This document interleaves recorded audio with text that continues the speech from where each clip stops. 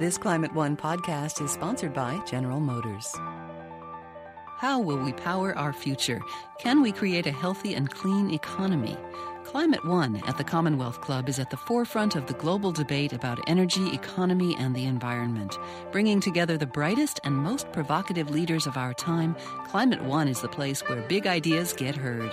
With thoughtful and insightful discussions on policy, business, science, and culture, Climate One founder Greg Dalton gets to the heart of the matter. It's our future. It's time to come together.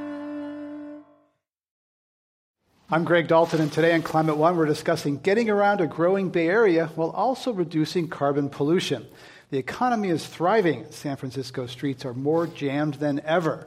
New condo towers are sprouting all over the city, and roads are blocked for construction of a new subway, the Transbay Terminal, and a lot more. Is gridlock the new normal, or will traffic start moving again when the construction boom ends? Over the next hour, we will look at personal mobility and the many new choices people have these days, including peer-to-peer car-sharing services such as GetAround and new app-based services such as Lyft, Uber, and Sidecar. We're going to have that conversation today in two parts. In the second half of the hour, we'll welcome four guests, including a taxi driver, a Lyft driver, a reporter, and a car-sharing executive. First, we'll hear from two transportation experts. Jeff Hobson is the acting executive director at Transform, a transit advocacy group based in Oakland. And Tom Nolan is chair of the San Francisco Metropolitan Transit Agency, the government entity that runs Muni and more. Please welcome them to Climate One.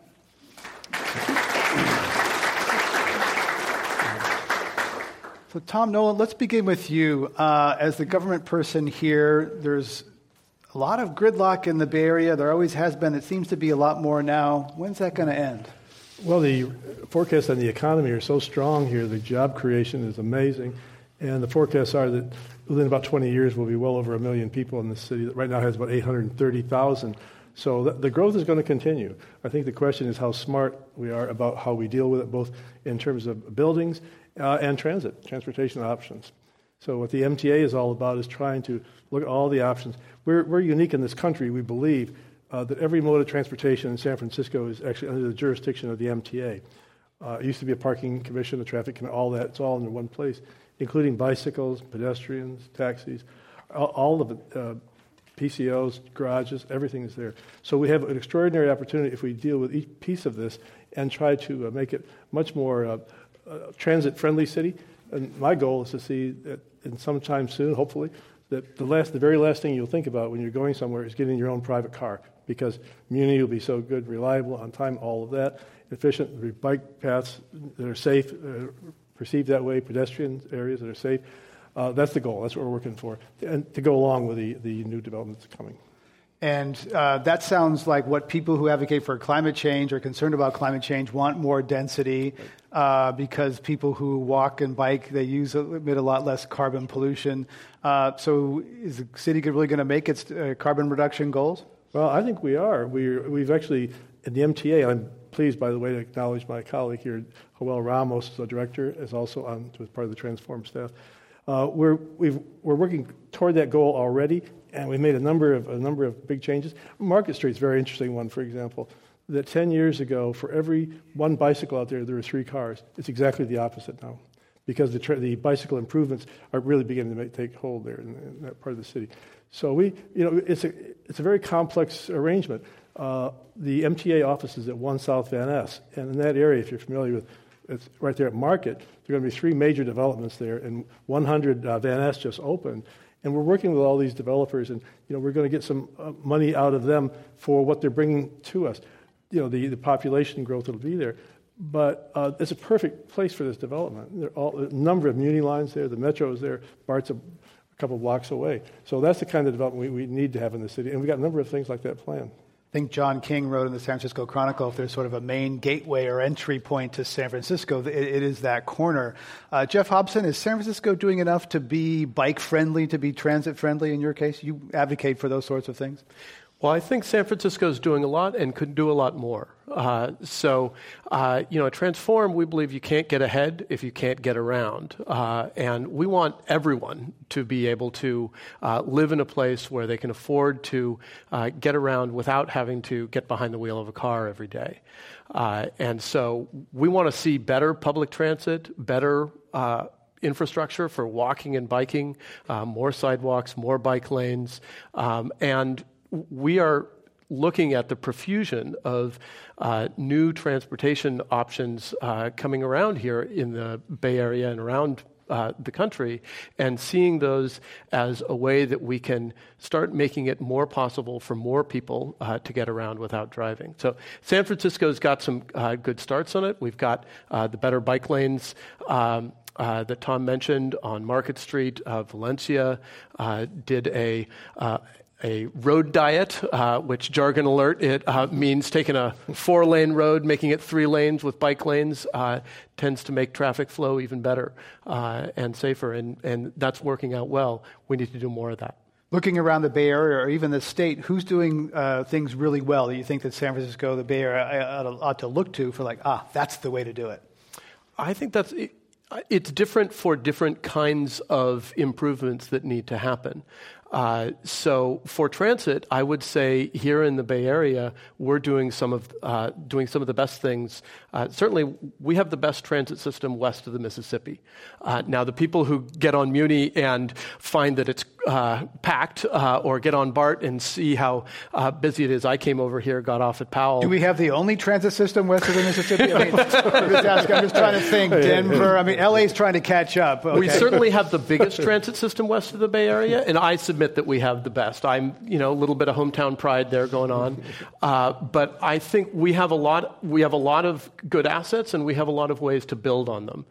So one of the things San Francisco is trying to do is build some new bus rapid transit corridors on several of the streets that already have good transit and could use better transit. So we need to do more of that, doing some of the same thing in Oakland and San Jose. Need to do more of that. One thing that's happened recently has been a lot of building in San Francisco. Jeff Hobson, has that happened near transit? Is it happening in the right place? I think that's one of the important things that San Francisco can probably learn from some of the other places around the Bay Area. We need to make sure that more people can live close to transit. And there are a lot of good reasons for that. There are climate reasons for that. There's just quality of life reasons. When you asked at the beginning of the show how many people got here on transit, and then you had the audience asking, hey, wait a minute, I got here by walking, or I got here by biking. There were more people walking or biking than who drove their own cars. And that's because of where this is. Because the people who are driving are still outside. They haven't gotten here yet. But that may be one of the reasons. It's also because this is a tough place to drive to and to park to, and it's a lot more sensible of a place to walk or bike or take transit to. And so if we make more places like these, if we make it more possible for more people to live in neighborhoods like these, then we're going to have a positive impact on the climate. And really, it's nicer to live in environments like that. Tom Nolan, the reality is that those condos you referenced near Van Ness and Market Street, near BART stations, they're more valuable. They cost more. It basically, you got to pay. You got to be well off to enjoy this walking lifestyle. Well, I think the city's getting tougher about the whole thing about affordable housing. The Giants project, for example, recently, they were at 33% originally. They were going to do 33% affordable housing. Of course, the definition of affordable is widely, very. But Supervisor Kim got involved, and now it's 40%. And the people are talking about that's kind of the way to go. What's been happening is the developers have been required to contribute to a fund to build housing somewhere else. Well, there isn't anywhere else. Really, the ideal, as far as I'm concerned, market in Van Ness would be that there be some market rate and some low-income housing, some senior housing, housing for the disabled, all of that. And we can do that. The city can do that. The city can force that. And then it needs to do that. Too many places have been developed with contributing to a fund, but nowhere to build it. Right. You said earlier, Tom Nolan, that your goal is to get people out of their cars, not to think about cars. But the reality is that everybody listening to this, everybody we're looking at right now, has a smartphone in their pocket and all sorts of cool apps that can get any kind of car and any kind of person with any kind of driver to come right away. So when hopping in a car is easier than ever, how are you going to get people out of cars? Well, I think continuing to make it more as attractive as we possibly can. We're buying like 240 new Metro cars, for example, and we had the opportunity to see a mock-up of one of them the other day. They're going to be much better, much more reliable. Currently, the Metro cars break down about every 6,000 miles. The new ones will be almost 60,000 miles. That alone will make a difference. We're hiring 248 new drivers and mechanics to keep the system going. So I think I want to thank the people of San Francisco who voted for Prop A last year, $500 million. It's the first big proposition like that we've had in a long, long time. And then Prop B, another $26 million there. This all adds up, and we're putting it to good use, buying new equipment, making the system more efficient for everyone, and make it more attractive. I'm on the Caltrain Joint Powers Board as well, and what we find is we survey our riders, and a lot of young people are riding in large part because they can bring their bikes on it. Bicycles are extremely popular on Caltrain. We carry more bikes on a daily basis than any commuter rail in the country, and we want to do more. And they also cite the reason for taking the train is an environmental concern about global warming. They're doing their part. And I'm hopeful that that'll be the case with more and more people, that you'll get on the bus because it's there, it's better, and it's the right thing to do, and you keep another car off the road. It's also a cultural thing. Some of our Climate One staff here, they ride their bikes. They like it. They feel good. It's part of the culture. Jeff Hobson, is San Francisco spending that $500 million in the right way? Well, I think they're making a lot of good investments, and that's an important thing to do because I think one of the things you talked about, the smartphones and how there's this really explosion of different ways of getting around. And I think it's important for San Francisco and the rest of the jurisdictions around the Bay Area to plan for a future in which there are this growing number of different ways of getting around. And that's a good thing, particularly for the climate, because right now, most people who own a car own it, and they own it as sort of a bulk item. And you spend $6,000, $10,000 a year on your car. As we move from cars as a bulk commodity to car trips as an individually purchased thing, whether that's in a taxi or a ride-hail app, or that you decide that you're going to do bike share or that you're going to ride transit, when transportation is that per-use thing, I think people are smart. People are going to use the right option for the right trip. And how about, let's talk about cost of some of this stuff. We need more infrastructure. This $500 million is a start. Tom Nolan, the city still needs to put a lot more in place from this aging infrastructure. Are people going to cough up more money for that? Well, I think they will, especially when they start seeing some results of their vote. When these new cars start rolling in, you'll see it right away. I mean, it'll make a big difference. And new buses are coming. Our fleet is very old. I think when they see that and they see the plan, the mayor had a Blue Ribbon task force that said we need about $10 billion over the next 20 years, and we identified around $6 billion eventually. And some of that will require votes of the people. But I was very heartened by it this past year, that vote. And we'll see. Hopefully we can produce results as quickly enough so that when there comes another one, Supervisor Wiener wants to bring the vehicle license fee back in lieu of that Prop B from last year. So that's potentially the ballot in 2016, having a measure to increase registering a car in San Francisco. It could well be. That's the thing that Schwarzenegger, when he became governor, got him into office. Got rid of that. And it's a relatively small amount of money, and it could do an awful lot of good. And that would be more permanent and reliable source of funding than Prop B is, although we're very grateful for Prop B. Jeff, also, do you think that the money's going to be there, the voters are going to step up? I think that the history in the Bay Area, in any case, shows that when agencies make a good case for transportation funding, that voters vote for it. I happen to remember the stats from 2000 to 2004. Bay Area voters passed almost 10 different transportation measures that raised a total of $17 billion. Most of those all passed by a 2/3 or more margin because of the rules we've got here in California on taxes. But so I think that when agencies can make a good case, voters will vote for it. Another example that hopefully will be coming on the 2016 ballot is BART. Looking to put a measure on to improve the cars. I don't know if anybody's noticed that BART cars are occasionally a little bit dirty, and they're kind of packed at rush hour. So this would pay for, we hope, and we're part of the groups trying to push on BART to make sure it's a good measure and that it has the right sorts of things in it. But investing in the existing system, making the cars better, making them cleaner, making it possible for them to run more frequently, so that basically BART can carry more people, which clearly people in the Bay Area want to be riding, more and more people want to be riding the train. That brings up an issue the Bay Area is facing. You know, we have 27 transit agencies in the 9-county Bay Area. That's an awful lot of transit agencies.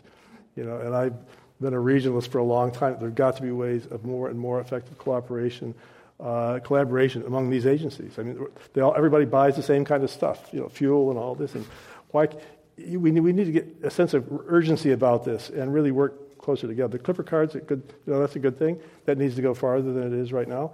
But you know, I guess I'd say that in light of the fact that Congress, we can expect almost nothing from this Congress. And, you know, with the Conference of Mayors being in San Francisco this week, there's been a lot of talk about local government really being the drivers of innovation and change. And that's really true. As Jeff was saying, the money is coming from the locals way more. You know, we're doing our part. We need the feds and the state to step up. You're just joining us at Climate One. We're talking about getting around the Bay Area with Tom Nolan, chair of the San Francisco Municipal Transit Agency, and Jeff Hobson, acting executive director of Transform.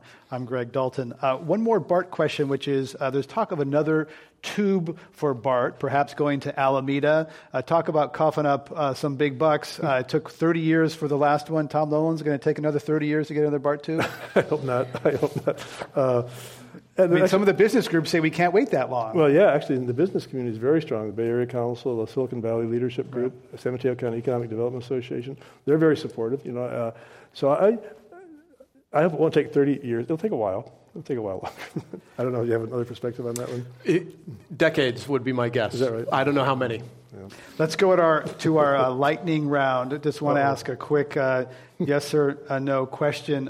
Tom Nolan, San Francisco should build more parking garages. Yes or no? No. Sorry. Tearing down the 280 freeway in Mission Bay will have unintended consequences. Tom Nolan, yes or no? Yes. Some of them good.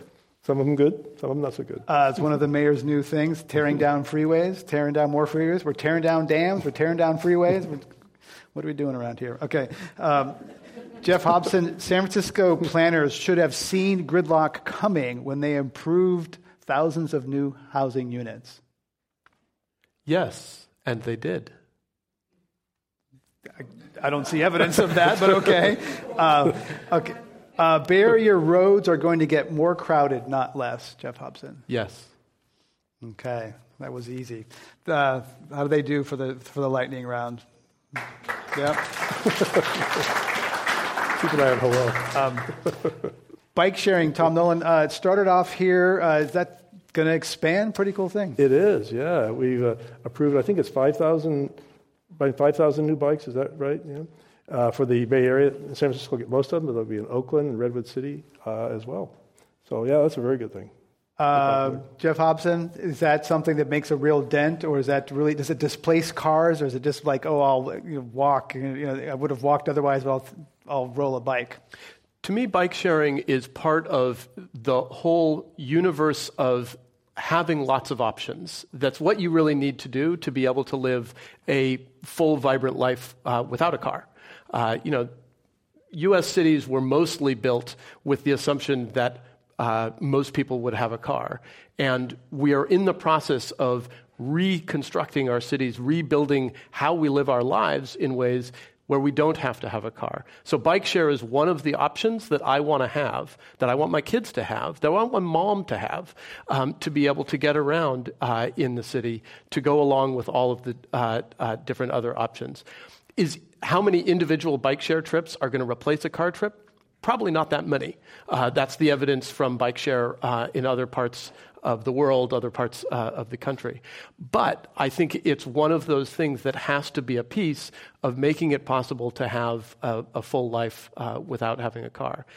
And I think it's really important with bike share, as well as all of these other sharing kind of apps and services that are coming into existence, we need to make sure they work for everyone. And too often, when these services start, they are mostly pitched, particularly when they start just being run by private companies, they start being pitched at the high end of the income scale. And that's something that we need to fix. That's something that public policy has a lot to do with. That's something where MTA, Tom's agency, and the other agencies that control transportation in the Bay Area need to put a focus on, is making sure that whether it's bike share, you make sure that you have pods in low-income communities, that you make sure that you do outreach in places, not just in Starbucks,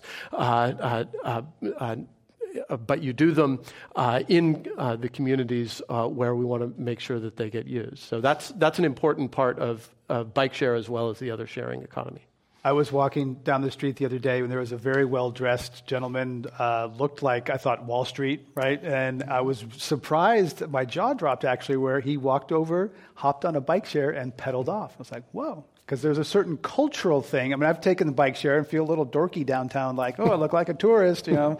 But you get over that after a while when you start to see other people doing that. You say, hey, that's like me. That's okay. Friends who work in D.C., where Capital Bike Share has been for a few years. I was just talking with a friend who used to live here in the Bay Area, been in D.C. for a while, and he said it has changed the way he gets around. Yes, sometimes it replaces his a 10-block walking trip that he might have taken. It also extends how far he can go without having to get in a vehicle of some kind. A trip that might have taken 2 transit trips, a bus and the subway or something of the sort, he can take a bike share to go across town. Really, I think of it as expanding our transit service by having people get to provide their own motor instead of having to ride somebody else's motor. And burn a few calories along the way. Tom Nolan, dynamic pricing. We live in a world of dynamic pricing for all sorts of tickets. We're going to see that, and it's happening now in parking. It costs more in certain hours of the day to park downtown San Francisco. How is that shaping behavior? Well, actually, it's considered very successful, the whole system. You know, we have more vacancies. The whole idea of that was, you know, to create turnover. So the vacant places, people have to go circling around blocks, looking. And our studies have shown that it's been very successful in that regard. Beyond that, I'm not sure where we're going to go with that. If you're just joining us, we're talking about getting around the Bay Area at Climate One. Our guests are Jeff Hobson from Transform and Tom Nolan from the San Francisco Metropolitan Transit Agency. Let's go to our audience question. Welcome. Hi. So you mentioned the number of different transit agencies that are present in the Bay Area, and there's a lot of problems that happen because these are not necessarily the best integrated. For example, if you're trying to go from the Caltrain to the airport, then you have to take 2 BART trips if you're in during working hours. And so is there any talk of forcing some transit agencies to either merge or work together more closely to remedy some of these issues? Tom Nolan? The last big attempt like that was made by Senator Becky Morgan from Los Altos years ago, and it got watered down to a point where nothing really happened. She was trying to see if MTC, the Association of Bay Area Governments, and the Air Quality District could all merge, and it got watered down to a point just for planning, and it was killed because of the local opposition to it, because people wanted their own agency, their own thing. It's a worthwhile goal, in my mind, to get agencies working closer together.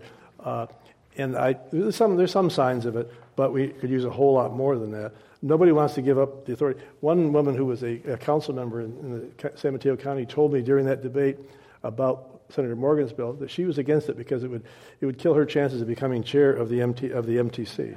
I mean, it's that venal. I mean, you'd think local can, but that's a tough one.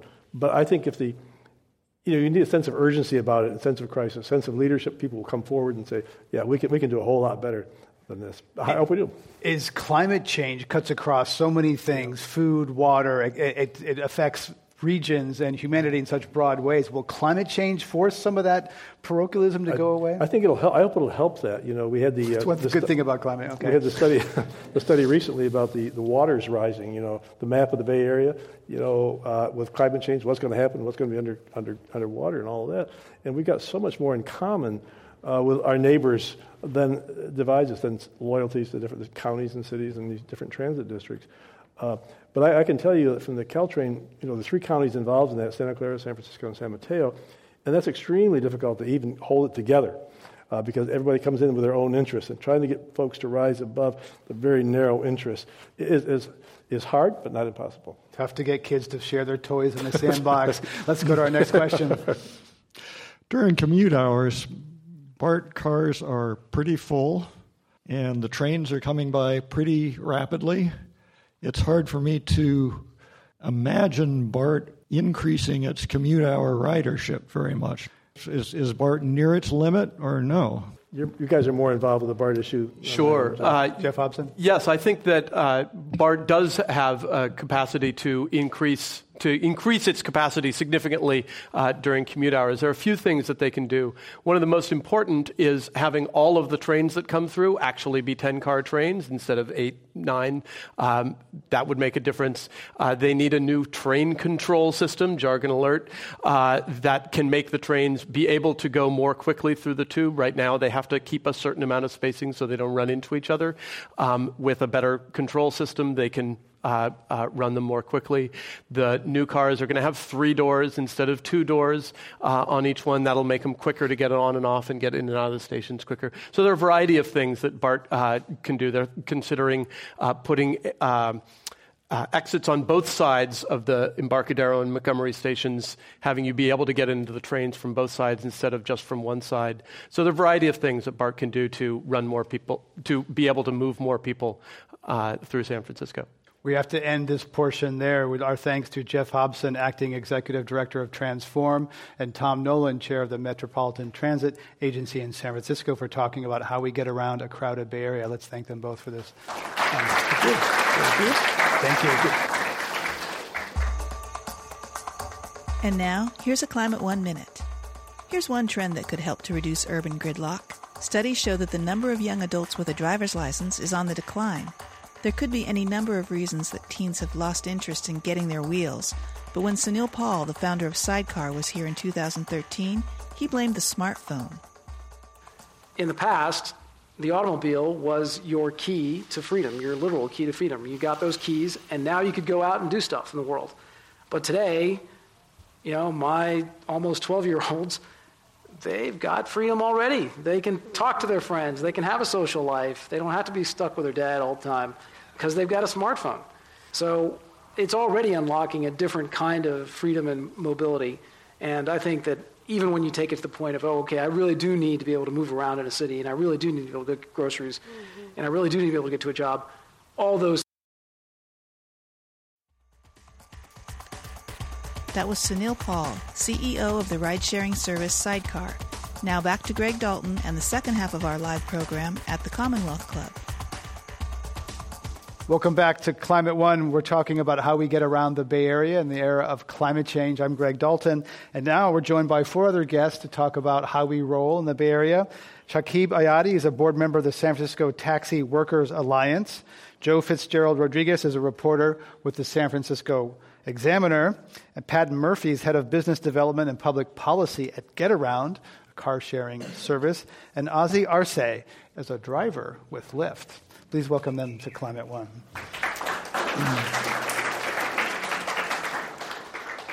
So, Joe Rodriguez, paint the picture for us here. We got a crowded city, lots of cars on the street. Is transit getting around the city and the Bay Area going to get any easier anytime soon? Well, at least here in San Francisco, we're seeing Muni improve vastly with the new Muni Forward program. They have a 7% service improvement, which I think is one of the biggest service improvements they've had in years. We have increased service through these new ride-hail apps.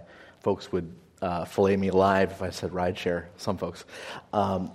He's sitting over there. Yeah, I know, he's looking at me. He's giving me that look. And we still have our taxi system. So are things getting more crowded? Yes. If we don't continue moving forward, are many planners and many people in transportation saying we're headed for trouble? Yes. But are things moving forward? Yeah.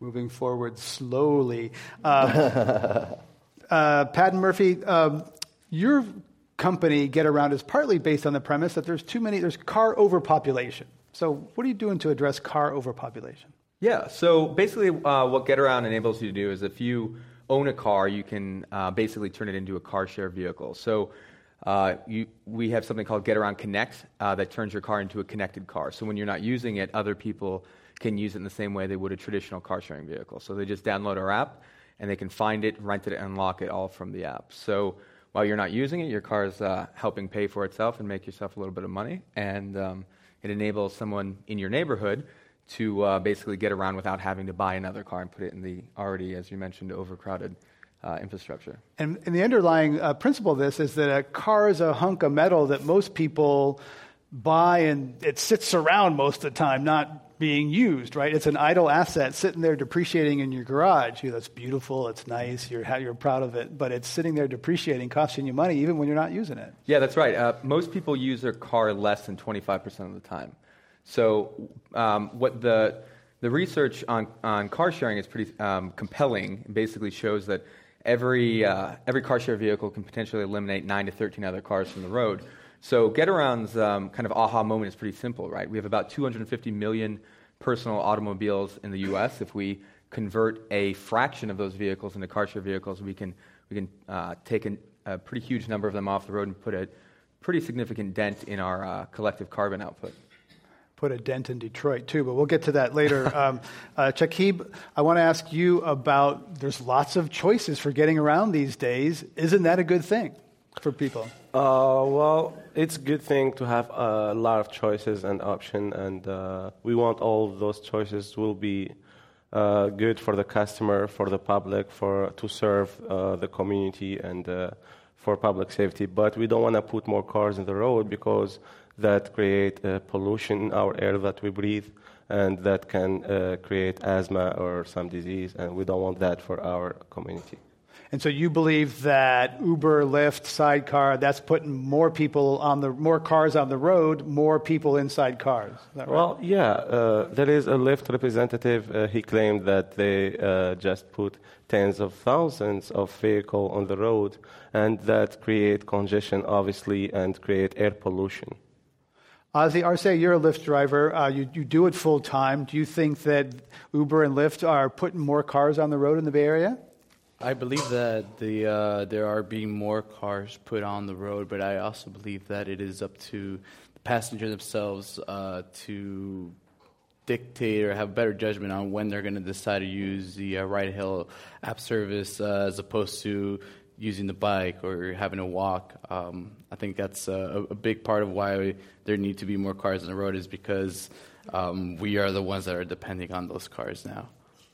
Joe Fitzgerald Rodriguez, I want to ask you, what do we know about, what does the research say about car sharing, ride sharing, these new app-based hail services? Is it putting more cars on the road, more pollution in the air? Well, I think that the research everyone goes back to when you ask that question is from Susan Shaheen from UC Berkeley, right? But that particular study doesn't necessarily look at these new ride-hail apps specifically.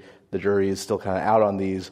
That looks more at ride sharing, this kind of older style of ride sharing, right? But when we're looking at these kind of ride-hail apps, research from both sides will tell you different things. As a reporter, it can be you have to hedge a lot as you're writing because there's folks even today. I was just reading a filing from Uber to the California Public Utilities Commission, who are saying, "Hey, we take so many cars off the road. We do X, Y, and Z. We're really helping the climate.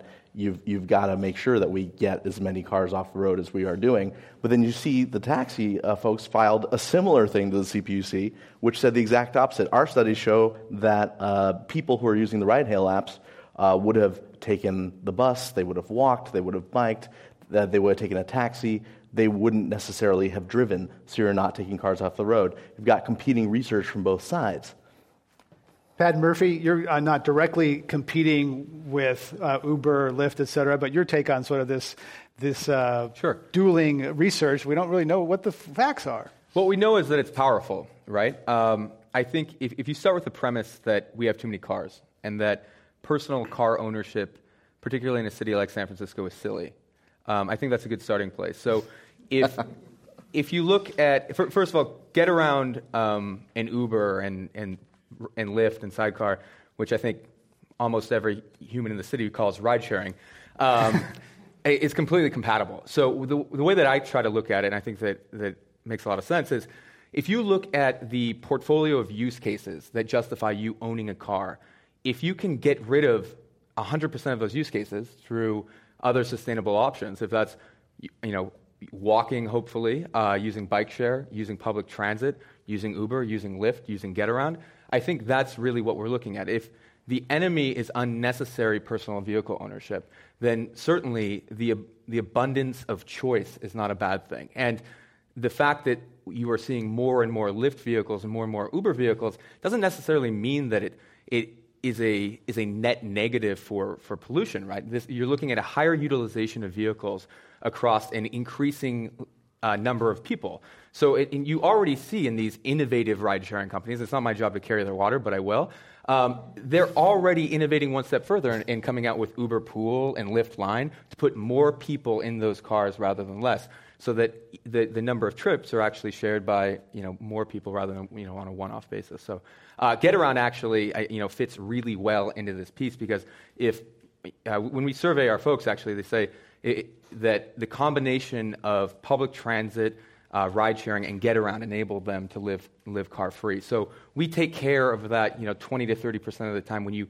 really do need a car to go pick up some groceries or head out of town for the weekend, where public transit, bike share, or an Uber wouldn't make any sense. How does this affect car makers? Big part of the American economy. Is that going to hurt the economy? What I hear you saying, Pat and Murphy, is fewer cars used more frequently. That spells bad news for Detroit.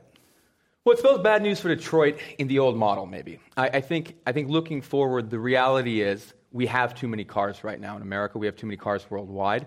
Getaround can't exist unless people own some cars, right? Currently, so I think what it means is, so if you have a car on Getaround right now and you share it, on average, our owners on Getaround are making about $500 a month. Some people make $1,000, $1,500 a month.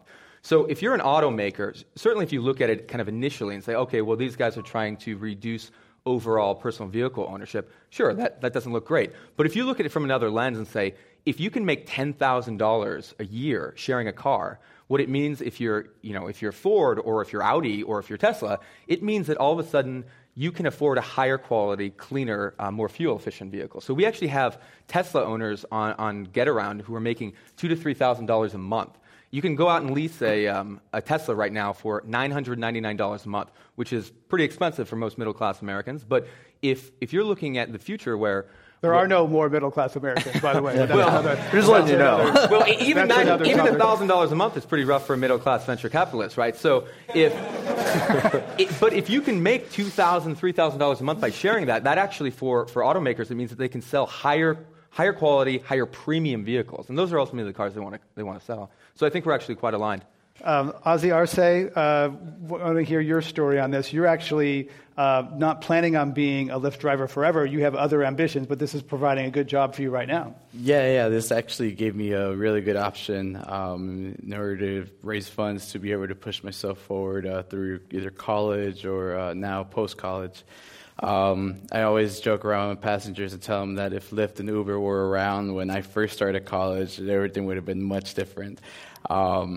But I definitely do see the change. Like when I first came here, I came from San Diego, actually, 7 years ago. And I came here with a car. I had just gotten my car about a year into high school, and I came here with it, and I realized within 2 years that I was paying for a car that I didn't even use, that I never really needed. It was just sitting in the car, and I was just paying for it. So I decided to get rid of it, and by then I had options like Muni, biking was also another option. Uber and Lyft were non-existent at the moment either.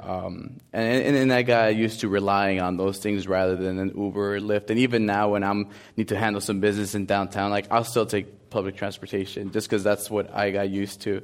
Now you got people coming into the city with habits like I probably came with from San Diego that didn't, we come here with, we take our car everywhere. We take a ride, even if it's 2 or 3 blocks to the street, we take it that way. Now you come here to San Francisco and you're still offered that option, you're obviously going to still keep that habit.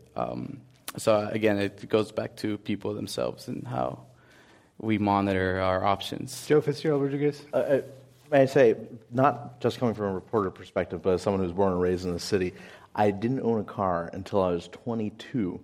Did not own a car, did not even drive a car. I had to get my license then.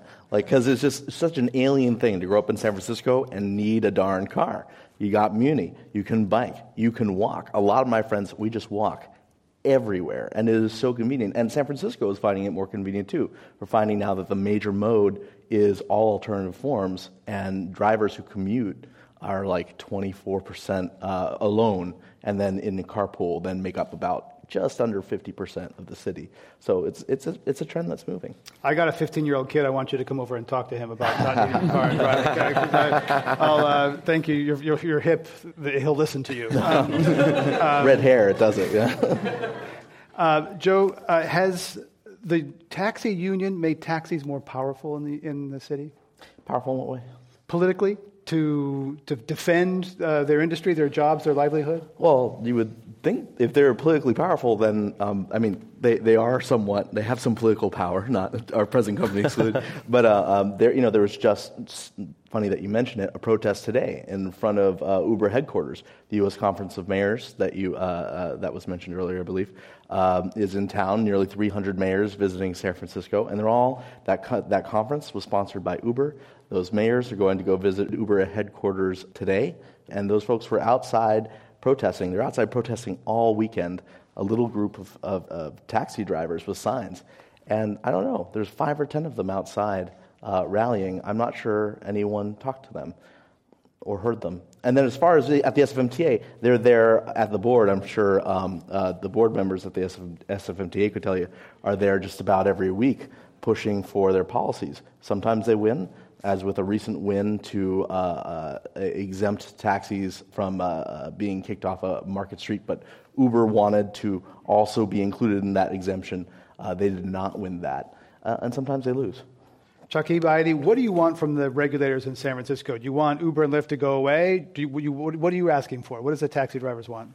Well, actually, we want them to be regulated, have the proper registration and the proper insurance for the safety of the public and the bicyclist or pedestrian. We want them to make sure that those drivers are professional, they know their way around, they pay their taxes, and they pay for the taxi stand. And we want the city to know how many number exactly are out there, because they are limited in the streets, and that creates a lot of traffic and a lot of congestion. Joe Fitzgerald Rodriguez, there is a state law requiring $1 million insurance this summer. The state passed a law so that Uber and Lyft and Sidecar have to have $1 million commercial liability. Farmers Insurance now has a rider that people can buy as 8% to your premium if you own your car and you're doing Lyft or Uber on the side. So the insurance question is being addressed. How about some of the other concerns that the taxi industry wants? There are so many concerns, and right now I've been reading them most of all today from the California Public Utilities Commission, all the newest filings that just came in just today, filled with a litany of concerns. Actually, the SFMTA, the Municipal Transportation Agency here in San Francisco, filed a litany of concerns of things that they would like to see change statewide in regulation of Uber. Among them, deeper criminal background checks. I'll tell you a quick story. Syed Musafar, the man who drove for Uber and hit that poor little girl, the 6-year-old girl, Sophia Liu, on New Year's Eve 2 years ago, and she died. When she was hit and killed and died, her family still hasn't had a payout from Uber. Syed Musafar also was found to have a criminal background in Florida. The police report that I obtained from Florida showed that he was driving over 100 miles an hour into oncoming traffic with his family in the back seat. Now, there is a question as to whether or not criminal background checks should stop people from driving. People with criminal backgrounds are often committed prejudice against and can't get jobs. It's hard for them to keep jobs. But there is a question about whether a man who drove a car 100 miles an hour into oncoming traffic on a Florida highway should be able to drive for Uber. Now, one of the reasons that we found when doing this investigation, and a few different news outlets also did this investigation, that he was able to clear that background check, was Uber's background check is, by law, only allowed to search, I believe, 7 years. The FBI criminal background check that runs through the Department of Justice, which the cab drivers need to use through the live scan system, goes back 100 years into all sorts of jurisdictions. Right now, Uber and taxis and other agencies are debating which system is better. Are there advantages to using the private background check system? Are there advantages to using the Department of Justice system? And that's a debate that's going on right now. That's a huge one. Do you ride Uber and Lyft yourself? I ride every mode of transit in the city for research as a reporter. When I use things personally, I use Muni. Would you put your child in an Uber or a Lyft? There's actually a really interesting question about that right now.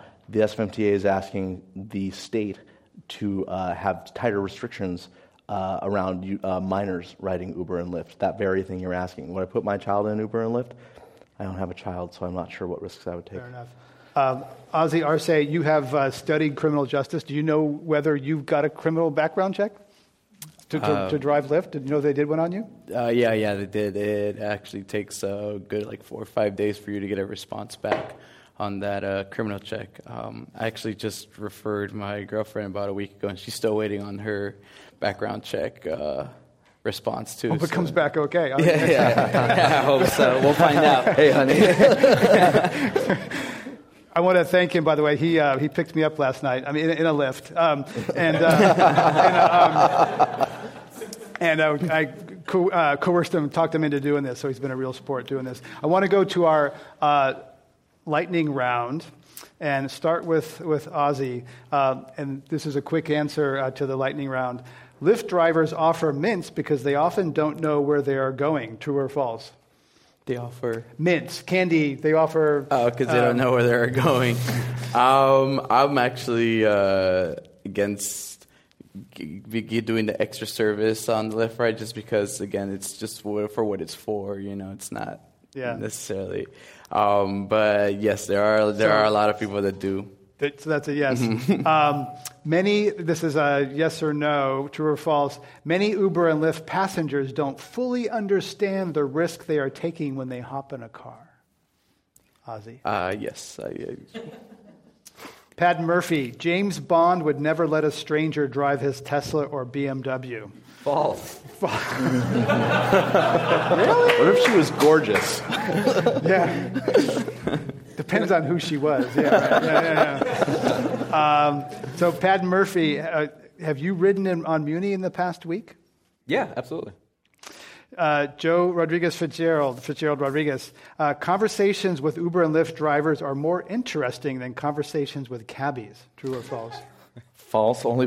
True only because taxi drivers describe about Uber half the time. Taxi driver. Yeah. Yes. Okay. Also for Joe, self-driving cars will put Uber, Lyft, and taxi drivers out of work. Oh yes. I was just at a Google talk on that over the weekend. So there's a common concern there and Chaki Bayati, many taxi drivers know the city better than they know their manners. True or false? Absolutely right. You heard it here. Also for Chakib, taxi companies improved their customer service only when they had to. Well, the customer service, it's by the driver himself, not really by the company, because you get the car from the company, that's right, and the company provides you with the car or dispatch system, the monitor, meter, everything. But the real customer service is face-to-face with the public, with people who's coming from different country or different city to our city, and the first person they meet is a taxi driver. If you're just joining us, we're talking about getting around a crowded city in the hot era of climate change at Climate One. Our guests are Chakib Ayadi, board member of the San Francisco Taxi Workers Alliance, Joe Fitzgerald Rodriguez, a reporter with the San Francisco Examiner, Pat Murphy with Get Around, and Ozzy Arce is a Lyft driver. Let's go to our audience question. Welcome to Climate One. Thank you. I had a question regarding the medallions, because the taxis used to have, I think it was a $250,000 medallion fee, and now it seems to be rendered useless by Lyft and Uber and Sidecar. So what is the city doing to recover those taxes that are lost and to maybe recompensate the taxi companies and taxi drivers who paid a lot of money for these medallions, and they're now basically worthless? Interesting, Chakib. I mean, those medallions, very valuable. Are they worth less now? And I think the question was, what's the that's city correct. doing? Those medallions are very valuable. Now, there is a lot of people there trying to sell their medallions they own, and a lot of people, they're going out of business. And, from the city, there is help, but they can do better always, and there is a waiver from the A-card payment that we have, and there is always a way for improvement and help from the city, because those taxi drivers, their income have cut to 40% now, and a lot of people, they're losing their life and their work, their jobs, and their money. That's tough. Joe Rodriguez, anything to add to that? Yeah, it's another example that taxi drivers would point to as the divide between the kind of uneven playing field between these ride-hail apps and taxis. I mean, you pay for a medallion, or you rent or lease a medallion in order to drive a taxi, whereas you just download an app and just in a few days or a week or so, you're driving for Uber and Lyft. I mean, you're going to see one thing proliferate where another one does not when you have a situation like that. Well, I want to add to that, other than the unfair playing field, we're competing with Uber and Lyft. Well, there is a difference here because we are a professional driver, we're licensed, we have the proper insurance. So you can see there is it's not the same service that we're doing because, I'm a professional Uber driver or Lyft driver. He cannot compete with me because I know my way around. I can get you there faster. And especially the taxi industry now is the greenest fleet in the history or in all over the United States. 90% of the taxi, they are green now. They're hybrid. And, they are new cars, most of them. They're required by law to be not over 3 years. Taxi drivers definitely know where they're going better than Uber and Lyft drivers. Let's have our next question. I wonder if we're missing a distinction that San Francisco may have less car owners but more cars. If Uber claims 20,000 cars and Lyft claims 10, and that doesn't even count Sidecar, every day there's 30,000 cars circling in San Francisco in neighborhoods, people coming from Nevada to drive them, people coming from the East Bay to drive them. In 2012, we weren't even in the 25th most air-polluted cities. As of this year, we're 7th. We're the second most congested. That wasn't true a few years ago. Obviously, we have more cars in the city, even if they're not owned by San Franciscans. Joe? Yeah, I mean, the population has been booming too. You have to take that into account. But you also have to take into account where the cars are. I mean, if you look at where Uber and Lyft drivers generally congregate, it is in the already most densest areas. You're getting them around downtown. You're getting them around south of Market. You're getting around the Mission a lot, to some extent the Marina. They are, for the most part, congregating where things are already congested, and that's where they're going, because that's where the density and the fares are. Right now, they're in a battle with the ride-hail apps, Uber and Lyft, are in a battle with the Public Utilities Commission of the state about whether or not they should be able to release data about where their cars are. The state is interested to know not just about congestion, but also about are communities of color being redlined? Will they answer a hail in the Bayview?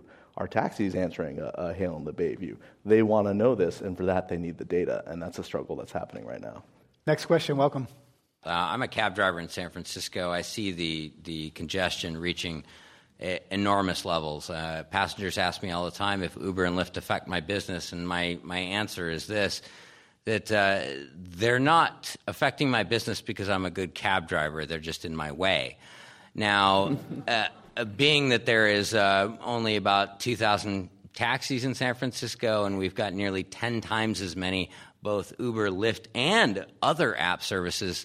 Right now in San Francisco, you can get everything from medical weed to booze delivered in under 15 minutes, and all via an app. Now, that requires drivers to get that done. So if they're contributing nearly 2 million tons of CO2 to the air every year in San Francisco alone, how does that positively affect our city? First of all, I didn't know you could get booze delivered in 15 minutes. Thanks for that. That was okay. All right, good news. Okay. Well, one of the interesting things that you have when you have this proliferation of a lot of new drivers. So one of the benefits Uber and Lyft will tout is that anyone can just drive a few extra hours in their week and make a few extra bucks. A teacher can, a store clerk can. But the trade-off you get when you get someone who's only driving a few hours every week is you get someone who doesn't necessarily have that level of experience or training.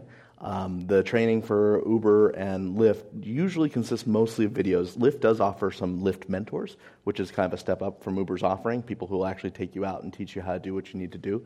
But Uber, for the most part, just has kind of videos online, whereas the taxis provide about a day's worth or a week's worth of the training, depending on what training you're getting. So what you're seeing, and any cop who you're talking to off the record will tell you, is, oh, yeah, man, they're pulling in over here, they're pulling in over there, they're double parking here, they're double parking there. As anyone who knows about the city's fragile system of roads can tell you, is even one stalled car in a lane, a right turn lane, can make all this congestion. It ripples. It has an effect over the entire city and congestion. Let's have our next audience question. Welcome to Climate One.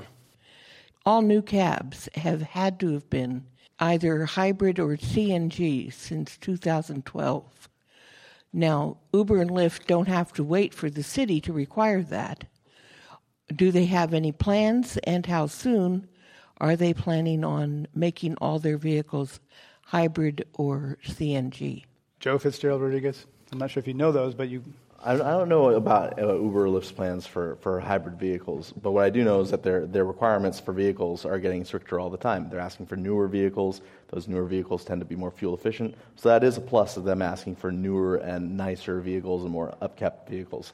But there's also a requirement that they're battling right now to perhaps require vehicles that have less road wear and tear, that are getting more stringent inspections, including smog inspections and other types of inspections. And they're currently in talks about how strict to make those inspections, which can affect that as well. Quickly, one last question, very quickly. I use a lot of different transportation in the city, and I think it's important to have a viable taxi industry, but a lot of times I find the vehicle quality, newer vehicles, quality of the drivers of the ride-hail services are better. Not always, but sometimes. And I think it has a lot to do with drivers getting reviewed, and they're concerned about the reviews. And my question is there any strategy to improve value, improve quality, lower prices, something that would make taxis more competitive? Tee up flywheel, Chakib. Well, that's a good question. And, as far as quality, you have professional driver who's properly licensed and properly insured, so you are completely safe when you ride in a cab. Other than Uber, the driver doesn't know how to get around. He's not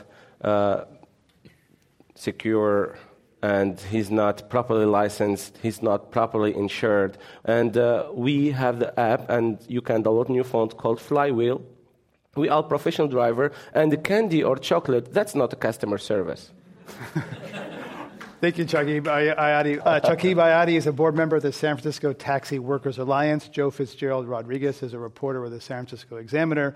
Patton Murphy is head of business development, as you just heard, at Getaround. And Ozzy Arce is a driver with Lyft. I'm Greg Dalton. Thank you all for coming and listening to Climate One today.